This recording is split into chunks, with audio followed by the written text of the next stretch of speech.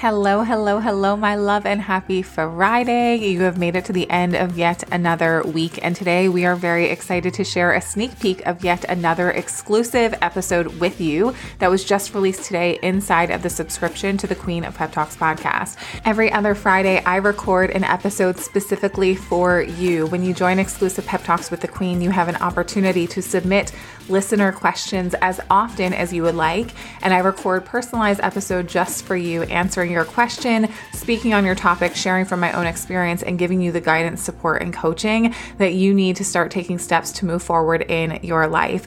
Today, you're going to be hearing a sneak peek from the episode that got released today, answering a current listener question inside of exclusive Pep Talks with the Queen. If you desire to join this subscription, you can do so via the link in the show notes of this episode and gain immediate access to all of the incredible episodes over there awaiting you. I love you so much, and we'll talk to you on the next episode of the Queen of Pep Talks podcast. See ya. I am very excited for today's listener question, which comes from Chloe. Hello, Chloe. She says, I would love something around jealousy, whether it's the social media influencer that I don't know who is flexing the nice house or the nice insert here, or the family member or friend that I know really well and I still find a way to compare myself. Sometimes it's hard because even the people that I do know really well just end up with a mix of hard work and good luck. And it feels like my hard work still has me behind in life. I go through waves of feeling like this, and it's embarrassing and holds me back from my own life. I resonate with this question so much, Chloe, and I saw that a number of members inside of this group also resonated with this question. So I thank you for being vulnerable and being brave enough to bring this conversation here, because I know it can be hard to ask questions like this. You even said it's embarrassing. The first thing that I want to say is that it is normal to have feelings of comparison in life. You're a human being, and your brain will offer you things at times that you don't really like. It will offer you thoughts and feelings that you're like, ooh, that's kind of icky. I don't really like this. It's really important for you to stop judging yourself. Don't beat yourself up about it. Don't be embarrassed about it, and recognize that your brain will continue to offer you thoughts that you don't always feel like you agree with, or thoughts that you don't always really want to be thinking or participating in.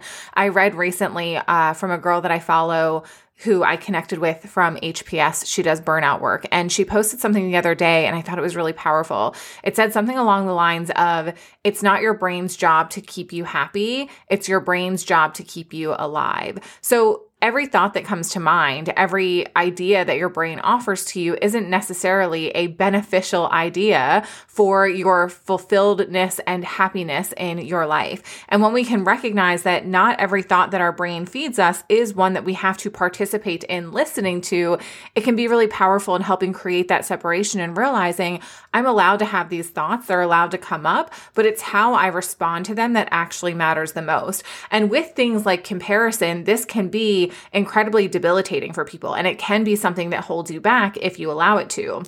So you have the awareness that the thoughts are there, and that's very, very powerful.